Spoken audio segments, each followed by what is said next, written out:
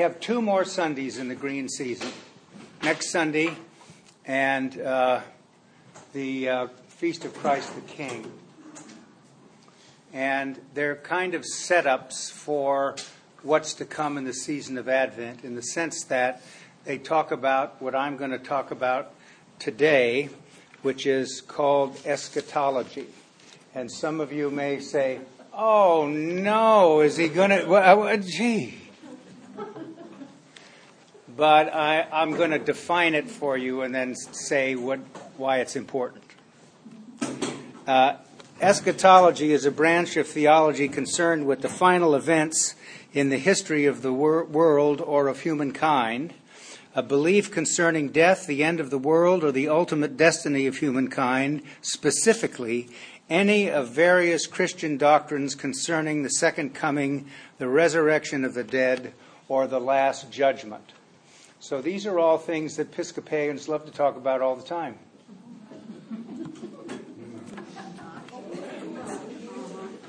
But they're important.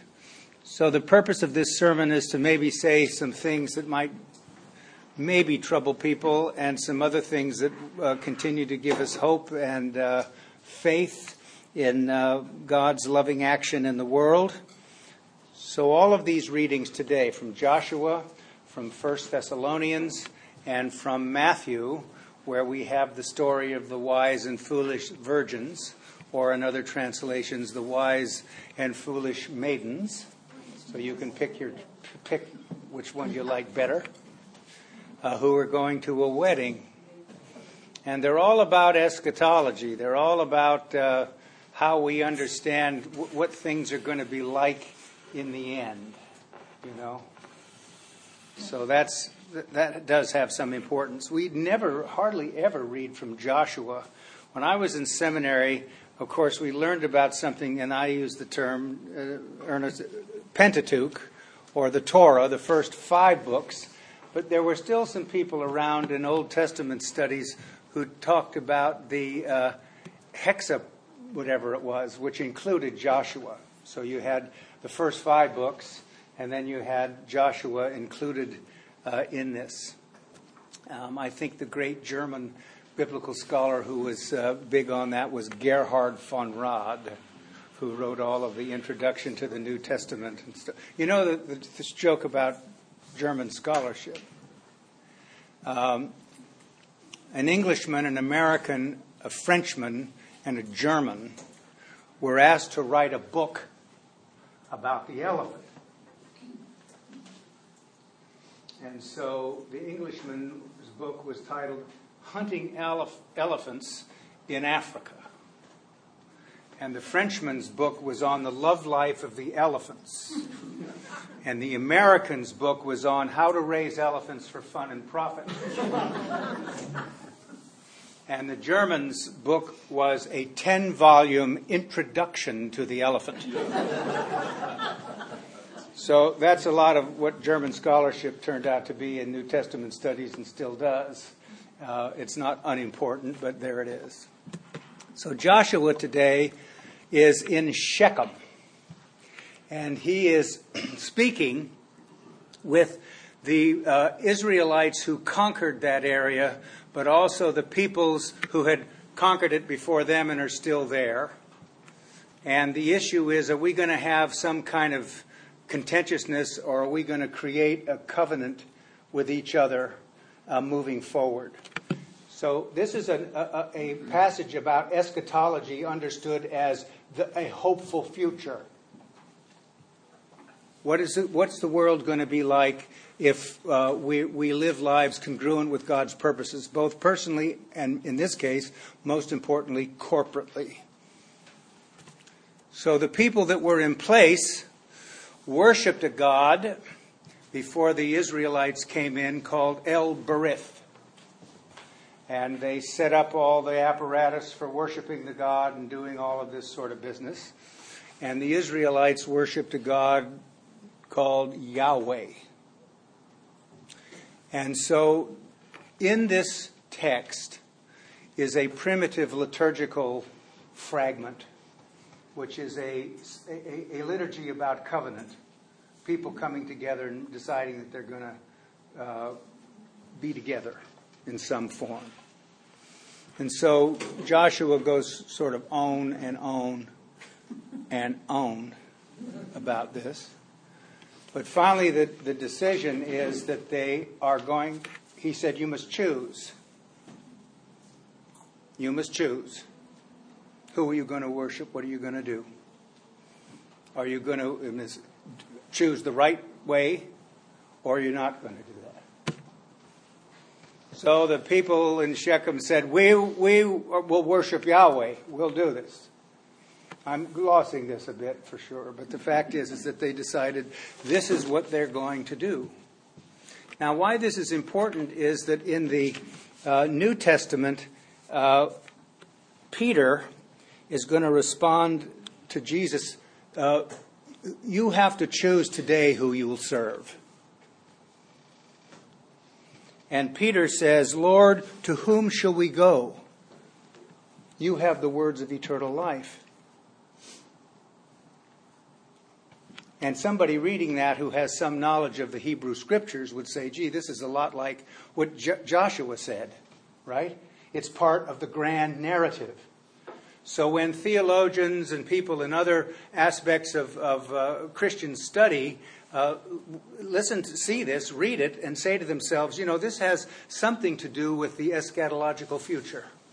The future of where all the great things are wound up and what's going to happen to the cosmos. And what does God have in mind, and what is our part in the whole of this, if any? So we start from the book of Joshua, and we see that we are beginning the processes of understanding as the people move.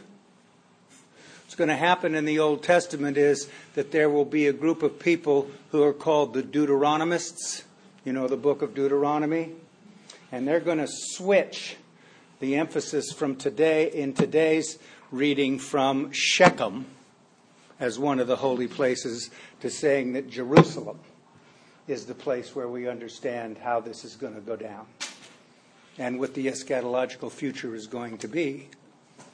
So the other thing that it does for us is give us an idea of the plural understandings of how the people of Israel understood themselves as they move forward. In the Diocese of El Camino Real now, one of the mottos that you'll see on the website is walking the way. That somehow the process of moving in this direction gives us some hope for the future and some maybe deeper understanding of what the future might hold. In Thessalonians, 1 Thessalonians, we have, I noticed in the Roman lectionary, they permit you to leave out the first part, or the second, wherever part it is, that is going to talk about us all flying up and meeting one another in the air. You've seen those bumper stickers? At the rapture, this car will be driverless.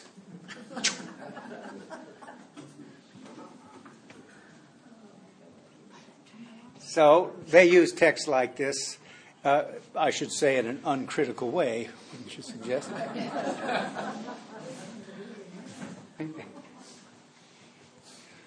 Here's what's on Paul's mind. We can say, I think, with some confidence that parts of this passage have no utility for people living in 2014. We may understand the origin of them and we may understand what it is, but mainly most of us, at least in this faith tradition that I'm part of, wouldn't point to this as very important. This is a key text for, I think like the Left Behind series. Do you realize how popular those books are? They've sold millions of copies. Millions. When I was in seminary, there was a guy named Hal Lindsey who wrote a book called The Late Great Planet Earth, with the same kind of interesting interpretations of the book of Revelation. In any case, here's what's on Paul's mind here when he's writing. He believed and he taught that the second coming was going to happen in his lifetime, anytime soon, and that people needed to prepare for this. And then a pastoral situation on the ground developed, which was, my Aunt Cynthia, who is a believer, has died. Now, what's happened to her? Because he's not here yet. So how am I supposed to think about this? What am I going to do? I grieve their passing. I don't know what's going to happen. And so Paul in this passage is at some pains to say, you don't need to grieve their passing. I do not grieve the passing of those that have been converted and have died. Because this is the reason, and this is what Reginald Fuller, who I trust, he was a great biblical scholar. This means that Jesus entered into the resurrection existence before us and will enable us to enter it too. So don't worry about the people who've already died. You're going to see them when all is put together. The sticking point for us is he's still not here. So how do we think about what's going to happen? And maybe we have to do a big rethink over at least the last 500 to 800 years in Western Christianity about how we understand what this second coming business is all about and where people go and come back and how do we understand it. And I've talked a lot about this in the last few months.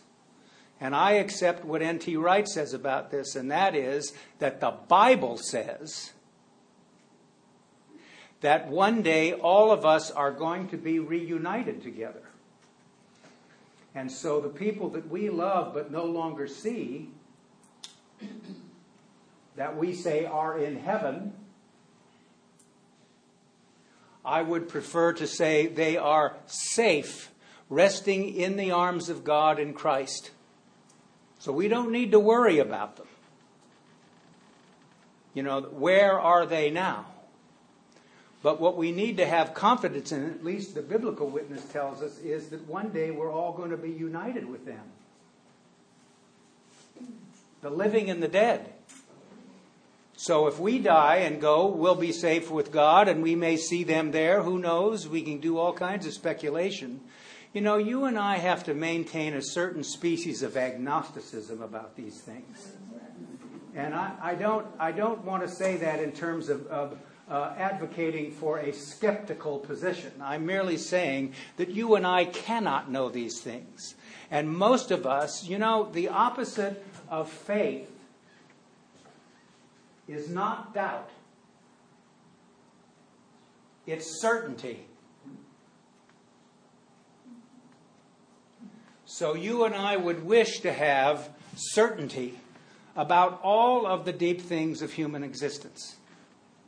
And we labor to do it. And we have crazy-ass ideas about how we ought to do it, if you pardon my French. Stupid, you know. And the people will believe anything as long as it gives them some kind of comfort about what the future's going to hold and so forth. You know, one of the besetting sins of our age is that when something happens that is not good, we see evil abroad, we see disaster abroad, we see conflict abroad, we see all of this. One of the first things you see on the media is who's at fault? Who is to blame? And we seek it, and if we think we find it, then we're more satisfied. Because that's the case. Now, Paul today is saying, don't worry about all this and don't fret over this. You know, if you miss your mom, there's not a day that goes by that I don't think about my mother. She's been dead since 1973. You know, I wish I could tell her stuff now that I can't say except to the ether, right? So those are things that are all part of our lives together as we think about it. But the Bible says, we're going to be all reunited together sometime. But we don't know that. When? Right? We don't know it. And maybe that's okay. Maybe.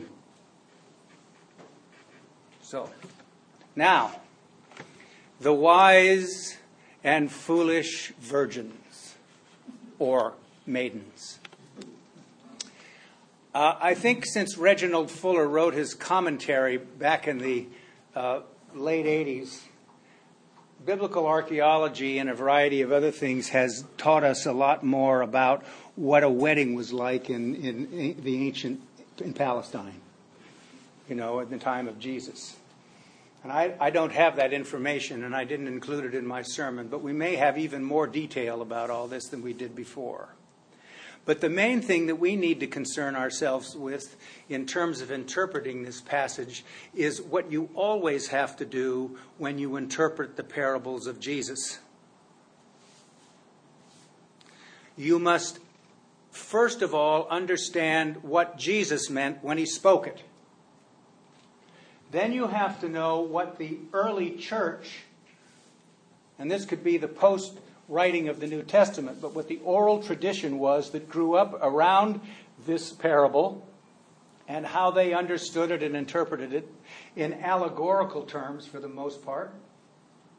And then the final thing you have to say is, well, this is written by Matthew, so how did he redact this for his purposes? How did he edit it?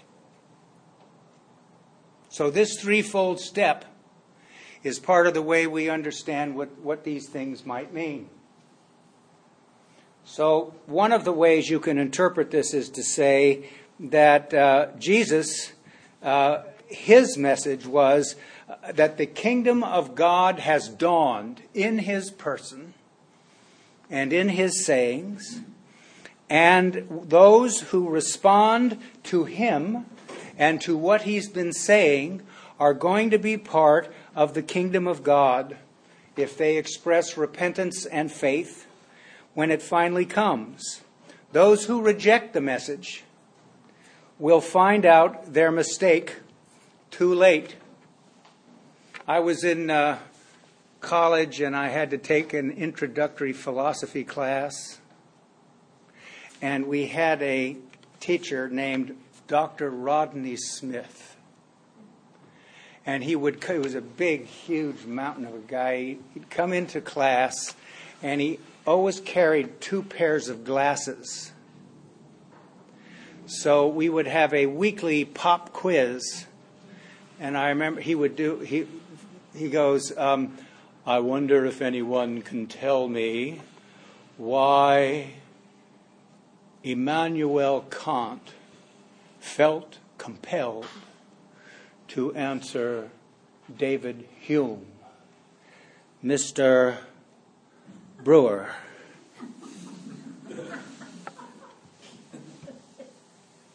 I won't answer that, and I made a pig's breakfast of it at the class.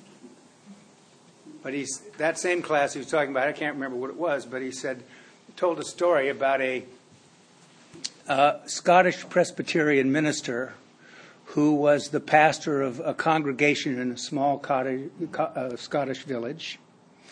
And he had gone away to a conference of the presbytery or something like this. And when he returned, some of the more pious members of the congregation informed him that a number of the other congregants had breathed a sigh of relief when he had left town for a while and just kicked over their jams. So that Sunday he got into the pulpit and he said, I want to tell you all a story. One day, God was feeling in a especially benign mood. And he decided to look down into hell and see all the souls in hell. And here's Smith going, and so he looks down into hell and he sees all the souls writhing in the fire and brimstone. And they look up and they see God. And they say, oh God, we didn't know. And he said, well, you know now. Do you believe in a God like that? The reason I'm saying this is that there's something in this parable about being prepared and not prepared. Right? And maybe something about the fact that actions have consequences. You know. Now remember the agnosticism that's accompanying what I'm saying about this, but I'm just putting it out there at the group level. Now the people who heard Jesus, and we now have a church of followers. Jesus has died on the cross, risen from the dead, ascended into heaven. And this community of faith is hearing this parable. Maybe some have started to write some of this down. So the groom who's late, that's not explained in the story, is it? Why he's late. But he's late. Maybe that's kind of, he hasn't come yet. Right? So the allegory about that is, well, he's not here. The groom then is the Son of Man. His return is delayed. And the virgins, the bridesmaids, are the good and the bad Christians. They're not prepared. This also speaks the parable itself about being alert. We're going to have a lot of that in Advent about being alert. But, if you were to take this seriously or literally, you'd have to be alert all the time. And of course it is important to pay attention and to, do all this sort of stuff and to be ready. But, gosh, that kind of readiness is, they all fell asleep. They were tired. They were sleepy. That's what happens to human beings. We get tired, So in any case, that's what it is. Now, Matthew, by the way, in Matthew's gospel, there are more sayings of Jesus and stories about God's judgment than in the other gospels. He talks relatively a lot more about that. And Jesus is speaking in Matthew's gospel about this. So we're going to listen for this for next week. The gospel we're going to read is about the talents. And the last gospel is going to be about the sheep and the goats. And these are parables of separation. And they're there to, infuse people with the idea that they need to be somehow alert as they move forward. So Matthew's church is now, he's a former rabbi. He's in a synagogue that's 80% Gentile. And he understands that as a Jew, most of his religious confreres do not accept the messiahship of Jesus. But there are a lot of other people who do. And so this synagogue is now full of Gentiles, or 80% of them are Gentiles. And so he's beginning to come to the conclusion that the wise virgins and the foolish virgins become the division between those who keep the commandments of Jesus. And remember, Matthew's idea is that Jesus represents the new Torah in his person. And so the Sermon on the Mount, in one sense, replaces the Ten Commandments or the Torah. And he embodies, and his community of followers embodies the community of love, who say that the operative principle in the law is the love of God, and that we should treat one another always with that as our first principle. So Matthew says, well, those who keep the commandments are like the wise virgins, and they obey the new lawgiver of the church. But those who fail to do what he commands are the ones who are going to, this is completely inappropriate. My mother used to say, being behind the door when the brains got passed out. So, you missed the boat, right? Now again, I want to emphasize the agnosticism that I am advocating here as well.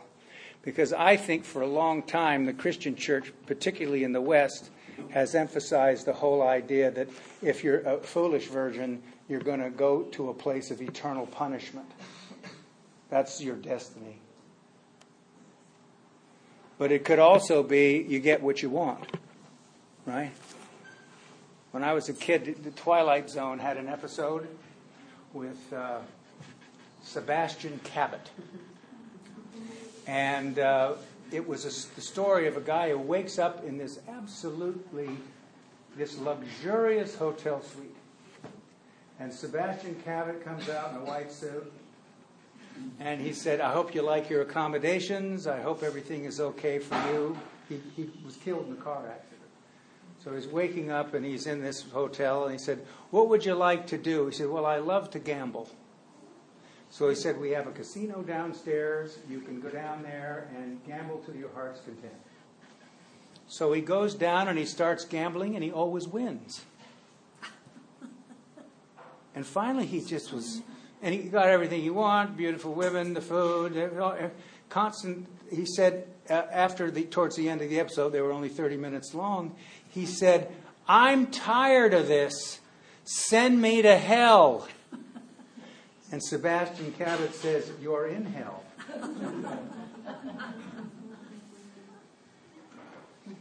So who knows?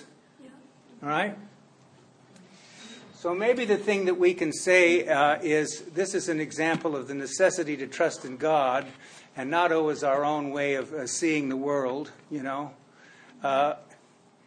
Episcopalians are very flexible and broad about the deep things of Christian faith and belief. But it does not mean that we don't believe anything. It does not mean that. And so these difficult passages have something to do with saying, you know, maybe there's some aspect of this that compels me now to make the right choices. You know, to cooperate with the divine initiative and not just believe that I'm floating down a stream of grace. So this week, hold close to your heart and up to God your belief that He unconditionally loves, accepts, and forgives you, and that invests in you certain responsibilities with regard to communicating that to other people, and the importance of doing that in such a way as to affect things in the world that are congruent with God's purposes. Amen.